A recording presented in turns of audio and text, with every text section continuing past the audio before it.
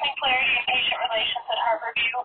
I am just following up with you on your question about if somebody gets mail, what's our obligation if someone signs for the mail.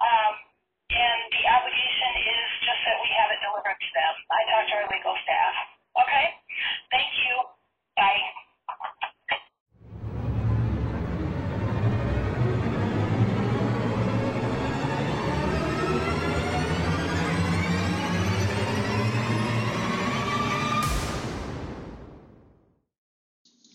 Corrupt and unqualified in America. There was a little blip in the news the other day about how a doctor was trying to use her work experience as a child abuse doctor, a specialty doctor, a doctor who has been trained and schooled in determining if a child is actually being abused.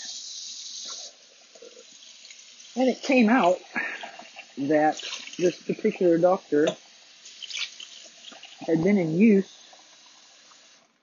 for a number of years, but had never received the appropriate medical training for her position. And in fact,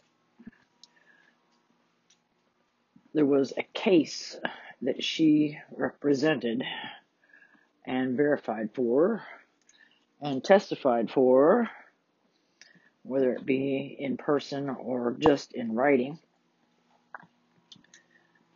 that separated the mother from her child based on a spurious report that had no bearing of fact. And this was a doctor. Thurston County utilizes guardian ad litems within the county on a rotating basis. They have some training, some. For $400, you could go and get the same training. Anybody could. The problem that I have with the Thurston County guardian ad litem is that the CASA GAL supervisor, Wendy Mayo, shreds complaints against the GAL. GAL in Thurston County that was chosen for my case gets paid $1,500 per case. She told me she had an 8-case week. $1,500 per case on an 8-case week. So you multiply that, 1,500 times 8 times 4. That's how much money she's making a month. Basically. Too much money.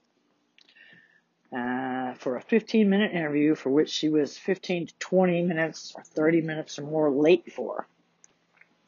Statements that Cynthia Johnson made in my case were not even remotely representative of facts. And Megan Card was the attorney who assisted Cynthia Johnson in misrepresenting facts. Thurston County did not care what I had to say. They did not care what I submitted to the court. They did not care to read anything. They did not look at anything that I submitted at all whatsoever. Megan Carr was paid $8,000. I know for a fact my ex wanted to get his name put on the birth certificate after 8 years and wanted to get a parenting plan in effect because he was seriously ill. He was having small strokes. He was going septic. He had a heart condition. And he knew that he was not okay. He told me he was not okay. And for what has happened, there is no explanation on the face of this planet. Get restrained from my child on the basis of a lie. A series of lies. Darren was a known alcoholic. He abused alcohol 3 times a week. He would get drunk at least once a week. He would get belligerent and he would go on a rant for about 5 or 6 hours. That got to be intolerable with 2 preteens and a 2-year-old in the house. I threw him out. It wasn't something that I took lightly.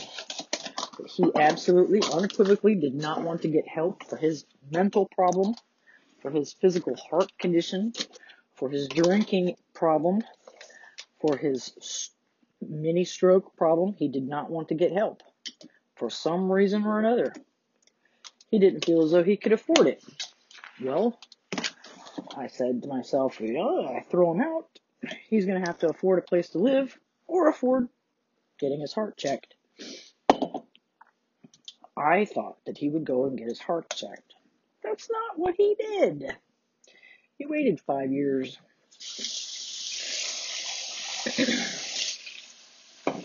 As it turns out, after Megan Card decided to tell me and the court that I should not be allowed to see my daughter, I went and filed a modification because within 6 months he went septic. I told the court he was going septic. He had blood poisoning while he was in court. I told them right there in court before it was finalized that he had red streaks down his leg and that he was going septic right there. He had blood poisoning. They didn't want to hear me. Didn't want to hear anything that I said. Within 6 months, he had had a major left-sided stroke, went completely and totally septic, discovered that he had a double valve issue in his heart. It wasn't pumping properly. The valve wasn't functioning properly. It was diseased. They had to amputate his left leg. He was intubated on IV antibiotics, had his left leg amputated. He had a major stroke when that happened. So he's left-sided deficient. Now, his right arm had to have surgery because of his sepsis. It was all over. And he had to have 2 valves replaced. While he was in the ICU, I filed for a modification. Modification went unheard because they felt as though I'd never served him. Well, I did. I did serve him.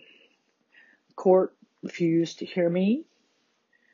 The court refused to hear my complaints about the GAL. And those complaints were as it occurred during the entire course prior to his going septic. I made several written statements to the effect that I wanted the guardian ad litem held in contempt. I wanted her removed. I wanted someone else. They did not listen. Wendy Mayo, the CASA GAL supervisor, said that she had shredded my complaints. I went to her supervisor, Mike Fenton. He said he realized that there was a case. He realized that Wendy Mayo shredded my complaints, and the system did not work. No one contacted me about my complaints. I filed another complaint, the 3rd complaint, against Cindy Johnson, Cynthia Johnson, whatever her name is. She lives on Beverly Lane. And there was nothing done. The modification that I presented, they did nothing. Filed another modification, they did nothing. They said that I did not serve him properly. And while they will accept a first-class stamp as service, they did not accept certified return receipt signature required as service.